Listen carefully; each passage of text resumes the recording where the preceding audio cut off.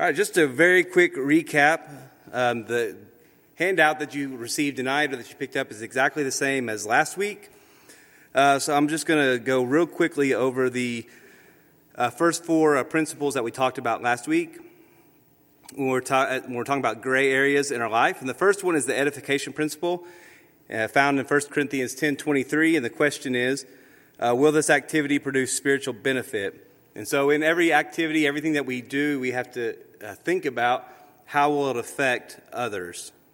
The second one is the enslavement principle. Will this activity lead to spiritual bondage? 1 Corinthians 6:12. And so we have to be careful and make wise decisions, wise choices, that if there are things out there that have the potential, and they could be anything, it could be a lot of different things, to take us captive and bring us back into bondage. And so we have to be aware of these things and avoid those types of things. The third one is the exposure principle. And will this activity expose my mind or body to defilement? And that's found in 1 Corinthians 6:19 through 20. We talked about what we use, what we put into our body, and how we use our bodies. We're to be used and use our bodies for righteousness. And we need to make wise decisions about what we're allowing in, because they do affect our mind. And so we have to be careful in those areas. And the fourth one is the esteem principle. Will this activity benefit others or cause them to stumble? And this is the one where we talked about, as Christians, we are to limit our liberties, the liberty that we have, the freedom that we have because of Christ, for the sake of others. There are certain things that you may be able to do with a clean conscience and feel free to do, but there's other believers who would struggle with that or cause them to stumble. And so we limit our liberty, limit our freedom for their sake. And this is where Paul says, if eating meat causes a brother to stumble, I'll never eat meat again. And I gave the example of the guy that we support in a restricted nation who doesn't eat pork because he wants to win Muslims. Even though he's at complete freedom to eat that, it's not a salvation issue. It's not a right or wrong issue.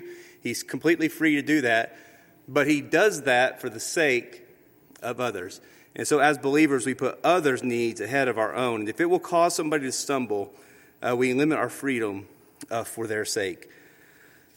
So that's where we left off last week. So tonight we will pick up with the fifth one.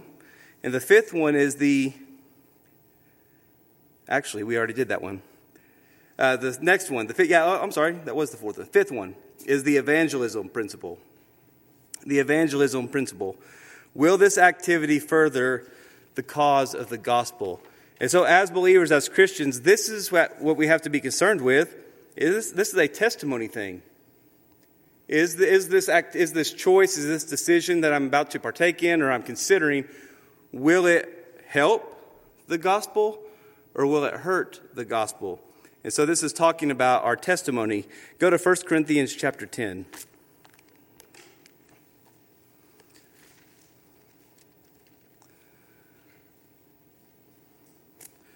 That's too far. 1 Corinthians chapter 10.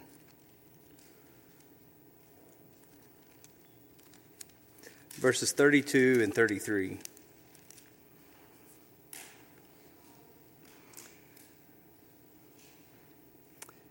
And here Paul says, give no offense to the Jews or to the Greeks or to the church of God, just as I try to please everyone in everything I do, not seeking my own advantage, but that of many, that they may be saved.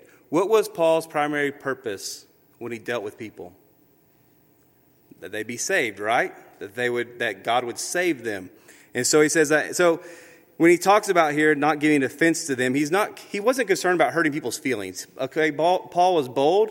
He spoke the truth. He spoke it boldly, but he would but he did not want to give offense in the things that he did. And so he give no offense to the Jews or to the Greeks or to the church of God. Just I try to please everyone in everything I do. You're never going to be able to please everybody. We all know that by now, that you can't please everybody. However, the point that Paul is getting at is that he would not do things that would alienate certain groups of people. Now, a lot of people will say, "Oh, I can go and hang out with the drunkards in certain places, and I'm going to go do this to win them." Well, let's go through all the other questions that we've talked about first. That's not a wise decision. That's not what Paul is saying. Paul is saying my goal is to win them.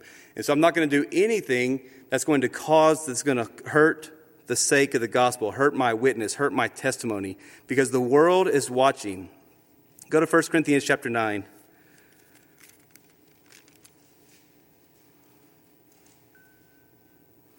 First Corinthians chapter 9, verses 19 through 23. It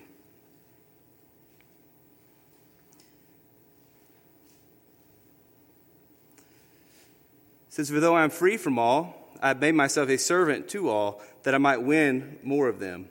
To the Jews I became a Jew, in order to win the Jews. To those who are under the law, as one under the law, though myself not being under the law, that I might win those under the law. To those outside the law, I became outside the law, not being outside the law of God." See, there's what we talked about there, is he would not do things that were going to dishonor God, but under the law of Christ, that I might win those outside the law. To the weak I became weak, that I might win the weak. I become all things to all people, that by all means I might save some. I do it for the sake of the gospel, that I may share with them in its blessings. And what Paul is saying is, I try to identify with people where they're at. That may be a better way to say what I was trying to say earlier, is that he tried to win people where they were at. He tried to understand where they were, and so he could speak to them. And of course, Paul, he could speak to the Jews because he was a Pharisee. Before he came to know Christ, he's a Pharisee. He knew the law. He knew it inside and out. Also, he was a Roman citizen, so he understood that world as well. So he understood the world that these people were coming from, and he would go there and be able to speak to them and share the gospel with them. He says, I do all these things. Why? What was his primary concern? So that people would come to know Christ. And see, that is our goal as well, is that when we deal with people, when we come across people, what is our testimony telling them? This is the issue of our testimony. What our life says about God. So what does your life say to your friends, your relatives, co-workers, neighbors, people that you just know, maybe other acquaintances? What does your life say about God?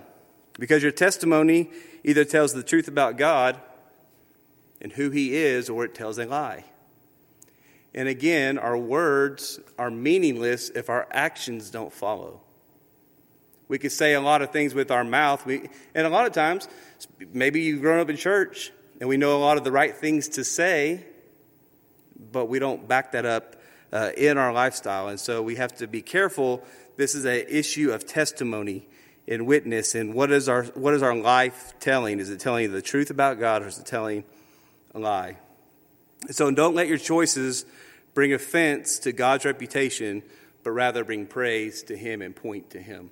And so when it's a question of this evangelism principle, will this activity further the cause of the gospel? That is a good question to ask. In these gray areas where you're not sure, is it right? Is it wrong? Well, let me ask myself this question. Will this further the cause of the gospel? The next one is the ethics principle. Will this activity violate my conscience? 1 Corinthians chapter 10. 1 Corinthians chapter 10, verses 25 through 29.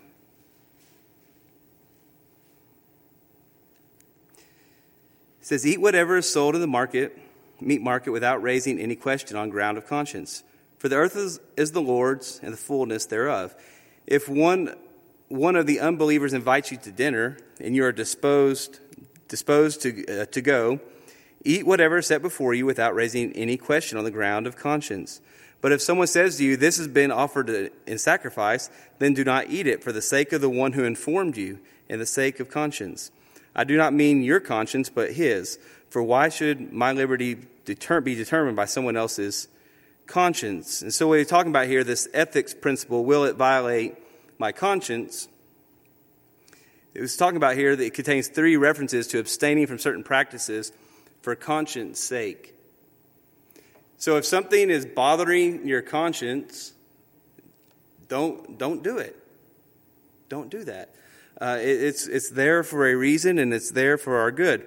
Never train yourself to violate your conscience. The Bible speaks oftentimes about this, and it speaks talking about our consciences at some point can be seared to where we don't sense that it doesn't activate in our lives anymore. If your conscience is troubled by what you are thinking of doing, don't do it. If you're not sure about something, the safe bet is don't do it. Again, we're talking about these gray areas in our life. So if there's any question at all, if in your conscience you're battling, you're struggling, what's that probably telling you? It's not good. It's not wise. And we don't do it.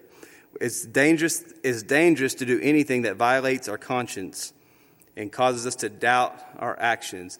Even if other Christians feel free to do those things. It's a dangerous thing to do, and we begin to train ourselves to violate our conscience, which is a God-given thing.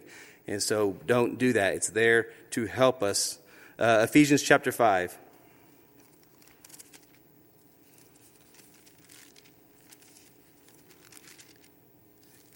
Ephesians chapter 5, verses 8 through 11.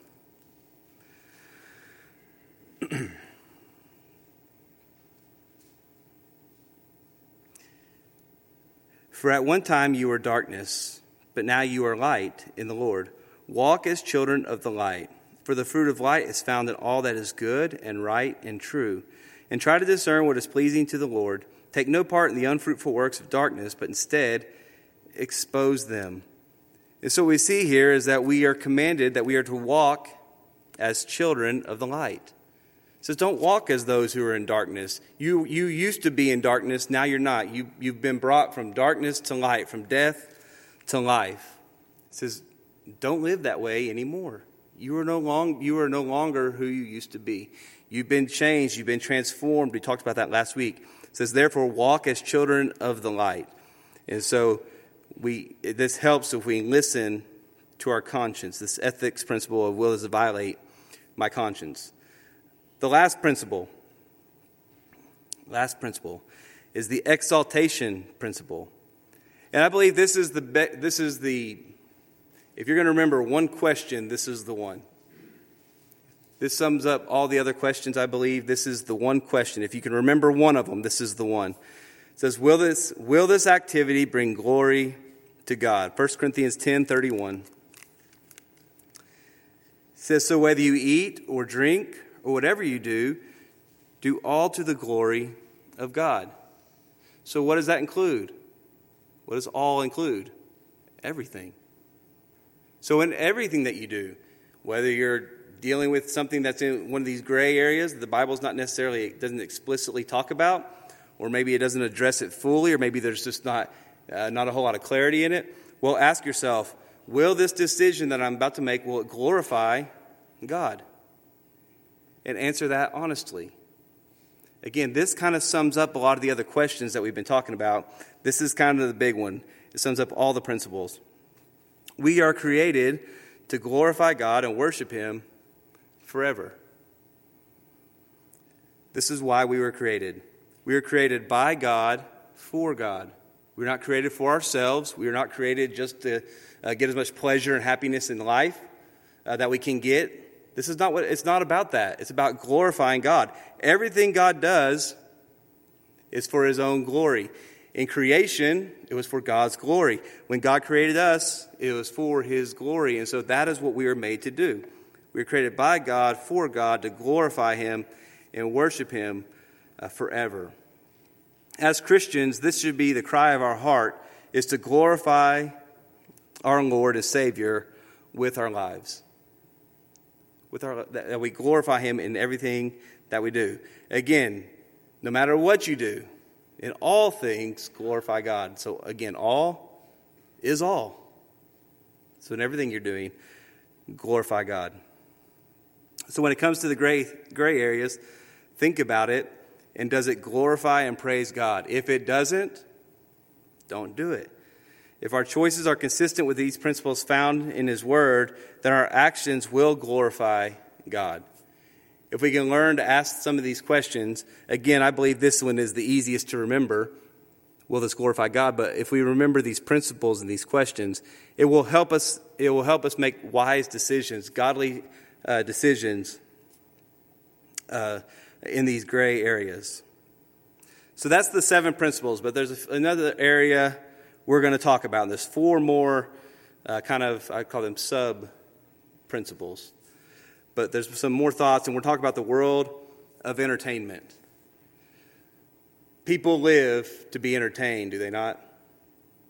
People live, they get through Monday through Friday because they're looking forward to whatever, trying to have enjoy the weekend, to be entertained over the weekend or whatever.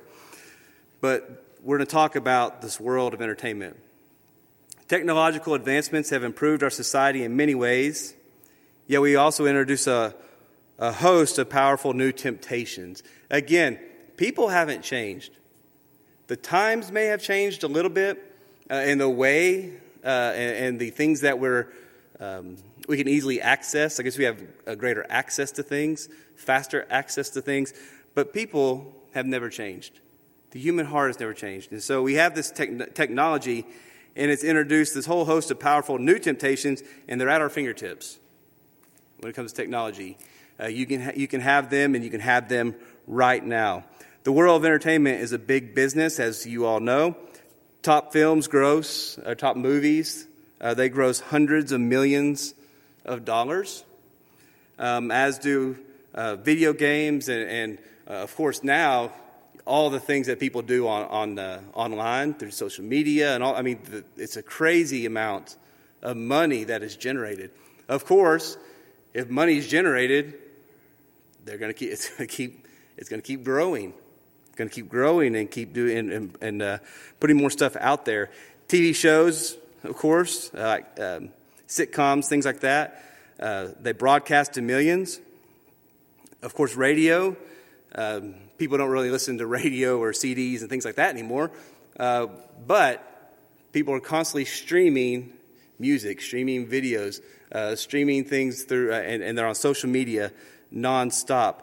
Of course, millions and millions and millions of dollars are being spent by these companies, and they're also being spent by the consumer. It is a money-making machine. So thanks to the internet, it's more convenient now than ever before. And again, even more, since this study was done, it's even crazier now than it ever was even then. It's over 1.5 to 2 billion users worldwide. It's crazy. You can go to a third world country and they don't have running water, but somehow they'll have their cell phones. And I'm not sure how, but they'll hook it up so that they can have access. It's crazy. It is a huge, huge thing. Now, there's good things about it. There's great things about it. We can keep up with people around the world. For instance, on Facebook, one reason I have Facebook is I'm able to contact and keep up with our missionaries. That's one of the things I'm over the missions here. I'm able to keep up with our missionaries when otherwise I wouldn't be able to. There's good things that it can do. You can keep up with friends maybe who have moved away, and you can still talk to them and keep up with them. It's a good thing. However, it can also be used as a bad thing. And also, when we talk about the enslavement principle, most people are enslaved to technology. They're enslaved to the entertainment industry. What's the first thing you do in the morning? Chances are most people grab their phone. What's the last thing you do before you go to bed? Probably looking at it. We're constantly being bombarded with stuff. And we talk about the enslavement principle. Will this lead to spiritual bondage? And it's so easy to do. So none of these technologies are in and of themselves evil. They're not bad. It's a good tool. It helps us. Thank goodness for computers and things like that can do a lot of some of that hard work for you. The things that you said in school, when will I ever use this? Well, you won't, because there's computer programs that do it for you now. But I'm thankful for those things. They're not evil in and of themselves. In fact, they can also be used to promote righteousness and God's truth. You can go on and you can watch messages of pastors. You can hear the Bible taught. There's good music out there. There's things like that you can listen to. But the reality is that we live in a fallen world and it's deeply corrupted by sin. And we had the Truth Project this last Sunday night. It was a great one, asking what is evil, what is man, what is evil, and it was a very, very thought-provoking session. And so I'd encourage you, if you're not doing anything on Sunday nights, come Sunday night, 6 o'clock, and we've been going through the Truth Project. But we are a fallen world and deeply corrupted by sin. We are not good at the core. People are not inherently good. We are actually inherently wicked. We are born depraved. And so we are deeply, deeply corrupted by sin from birth. Outside the grace of God, we'd be doing the same thing. We'd be headed down the same path that we were before we came to know him. So here are these 4 principles to add to these 7, kind of these sub-principles. First, is that Christ demands good stewardship. Christ demands good stewardship. So the average American spends 4 hours a day, and I bet it's even more than that now. On Saturdays, for me, it's a lot more, especially now because it's college football season. But the average American spends 4 hours a day watching the TV, which over a 70-year lifespan is 12 years of your life. 12 years of your life. So we can waste time being entertained. And time is a limited resource. It's not something you can get back. There's a set number of days that each of us has, and we can't get more of it. There's only 24 hours in a day, and once it's spent, it's spent.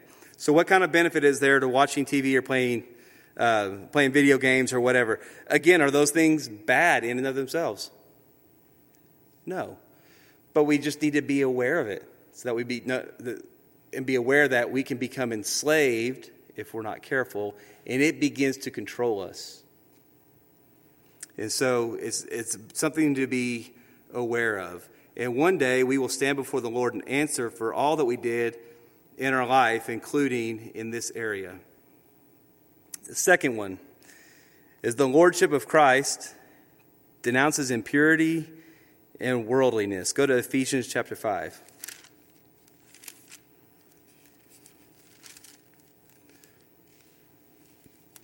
Ephesians chapter 5.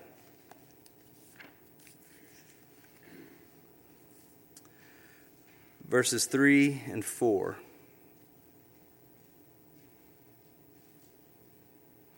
I testify again to every man who accepts circumcision that he is obligated to keep the whole law. You are severed from Christ, you who would be justified by the law, for you have fallen away from grace. I think I totally read, that's Galatians. Man, I don't remember reading this verse. Let's try Ephesians. Man, they're right. Ephesians chapter 5. I don't know if you've ever done that before. You start reading going, I don't think this is right. But you keep on going anyways. All right, Ephesians chapter 5, verses 3 and 4. Here we go. But sexual immorality and impurity or covetousness must not be even named among you, as is proper among saints. Let there be no filthiness or foolish talk, nor crude joking, which are out of place, but instead let there be thanksgiving. So what this is here is talking about the lordship of Christ denounces impurity and worldliness. These 2 verses alone rule out much of what passes as entertainment. Much of what passes as entertainment. Again, people live to be entertained. That's what their whole life is about. How can I be entertained? And in this world that we live in, this fast-paced technological world, we can be entertained constantly, whenever we want it. And most of the stuff that passes as entertainment, this speaks toward that and rules out much of that.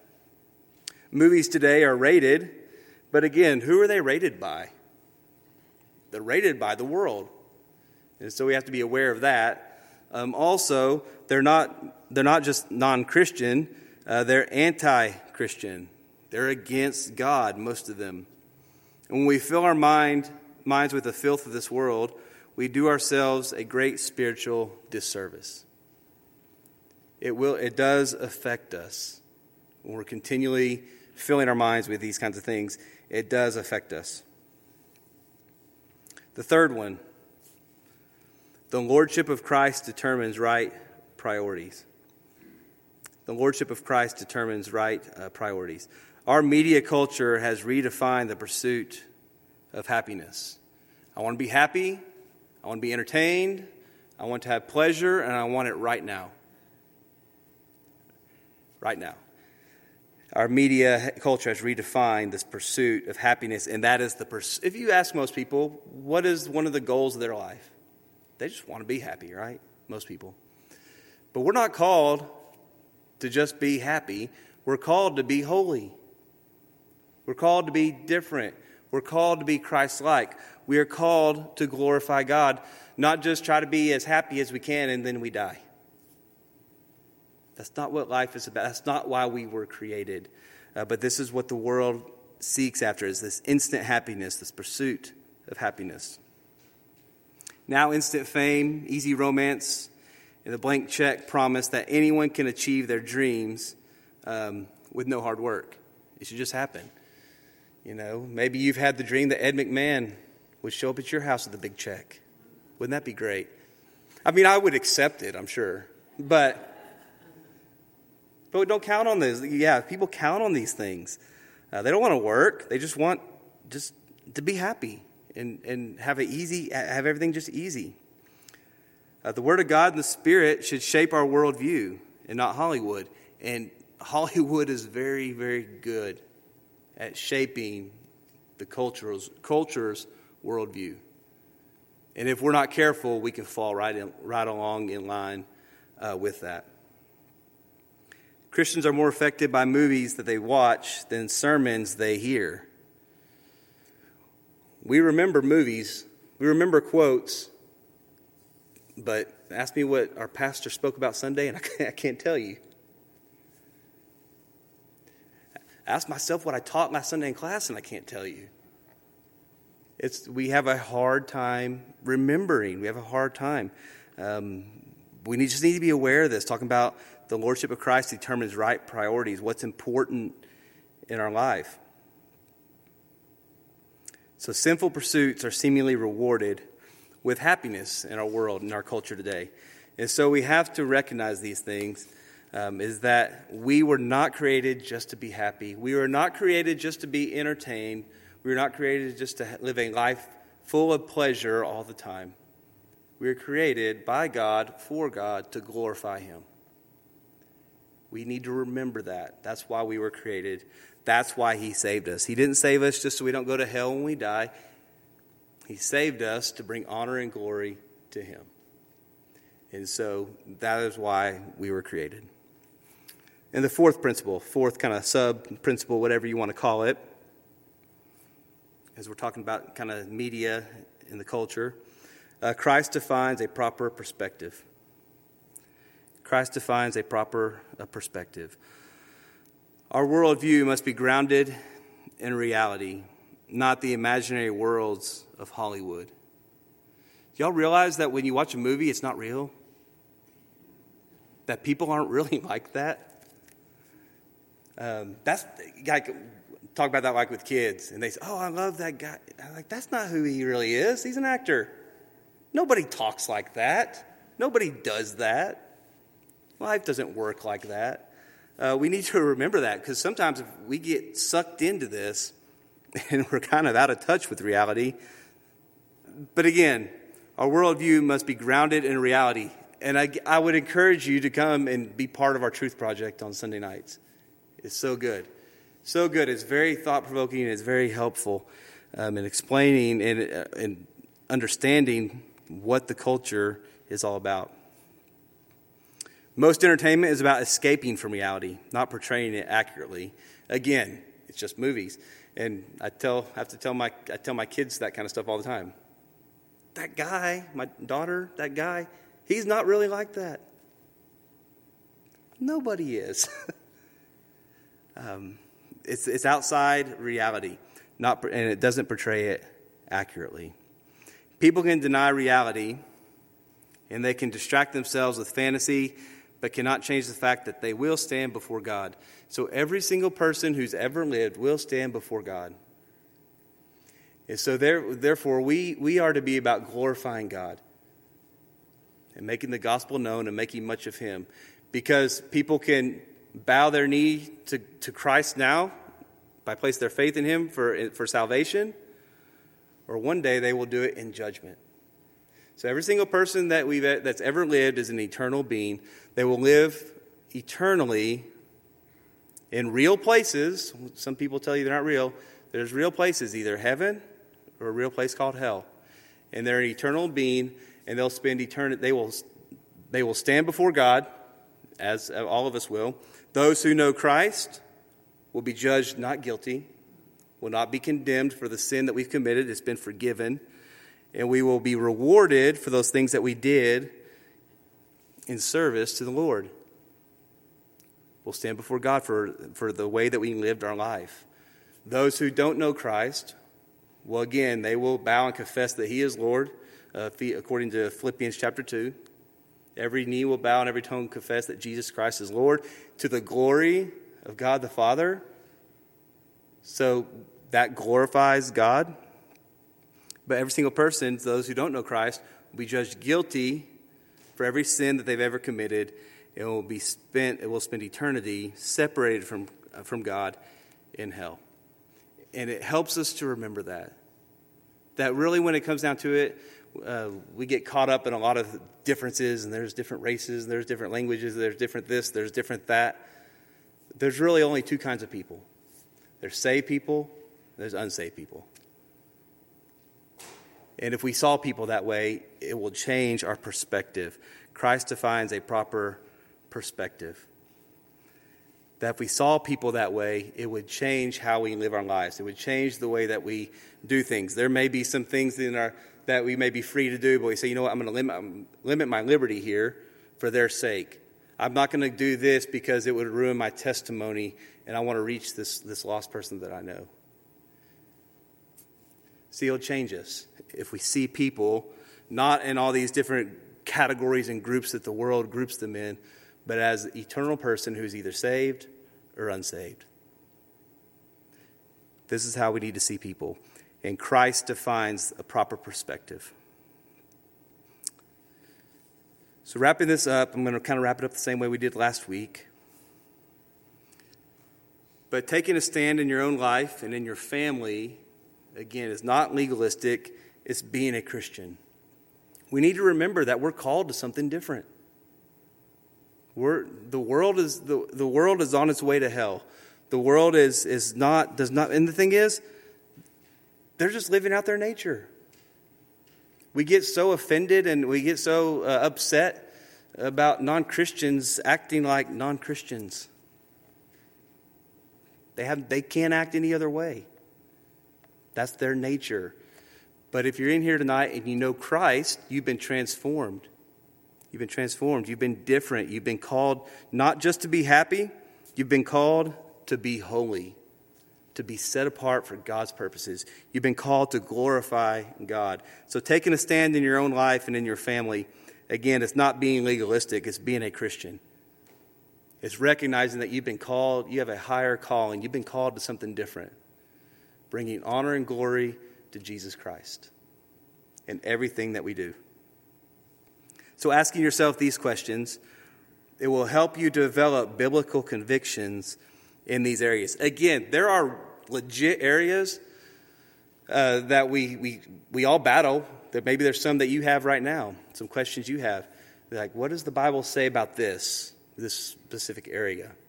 Is it right? Is it wrong? The Bible doesn't necessarily speak real clearly about this. But if we ask these questions, you can develop a conviction in that area about whether it's right or wrong, based on the principles found in God's Word. And so asking yourself these questions will help develop those convictions. Paul continually challenges believers to walk in a manner worthy of the gospel. By the way, this glorifies God. Walking in the manner worthy of the gospel. What does that mean simply? The way I might explain that, to walk in a manner worthy of the gospel, is that if you claim to be a Christian, live like it. Live like it. Talk like it. Again, you could, I think I talked to our class about this, how the old saying goes, and I'm probably going to butcher it, and I did on Sunday too. But, I'm going to get it. It says, preach the gospel, and when necessary, or if necessary, use words. Well, that's a lie. How is faith birthed? Romans says it's by hearing the word of God. And so you could live be a nice person and live that way before people and never tell them about Jesus Christ, and they're going to die and they're going to go to hell thinking that you were just a really nice person. And they have no reason why. They don't understand why. See, we have to share the gospel. And so to walk in a manner worthy of the gospel is that in everything we do, we live in such a way that we bring honor and glory to Jesus Christ, and we point to Him. We point to Him. So it is not just actions, it's actions and words, and they need to match. So as to walk in a manner worthy of the gospel, it means that as a professing Christian, you live like it and you talk like it. This glorifies God. And that's what we're called to do, is to make much of Him. We've been given a ministry, not just pastors, but Christians, the ministry of reconciliation. And that we go as ambassadors for God. What does an ambassador do? They go in the name, like an American ambassador goes to another country in the name of United States of America, right?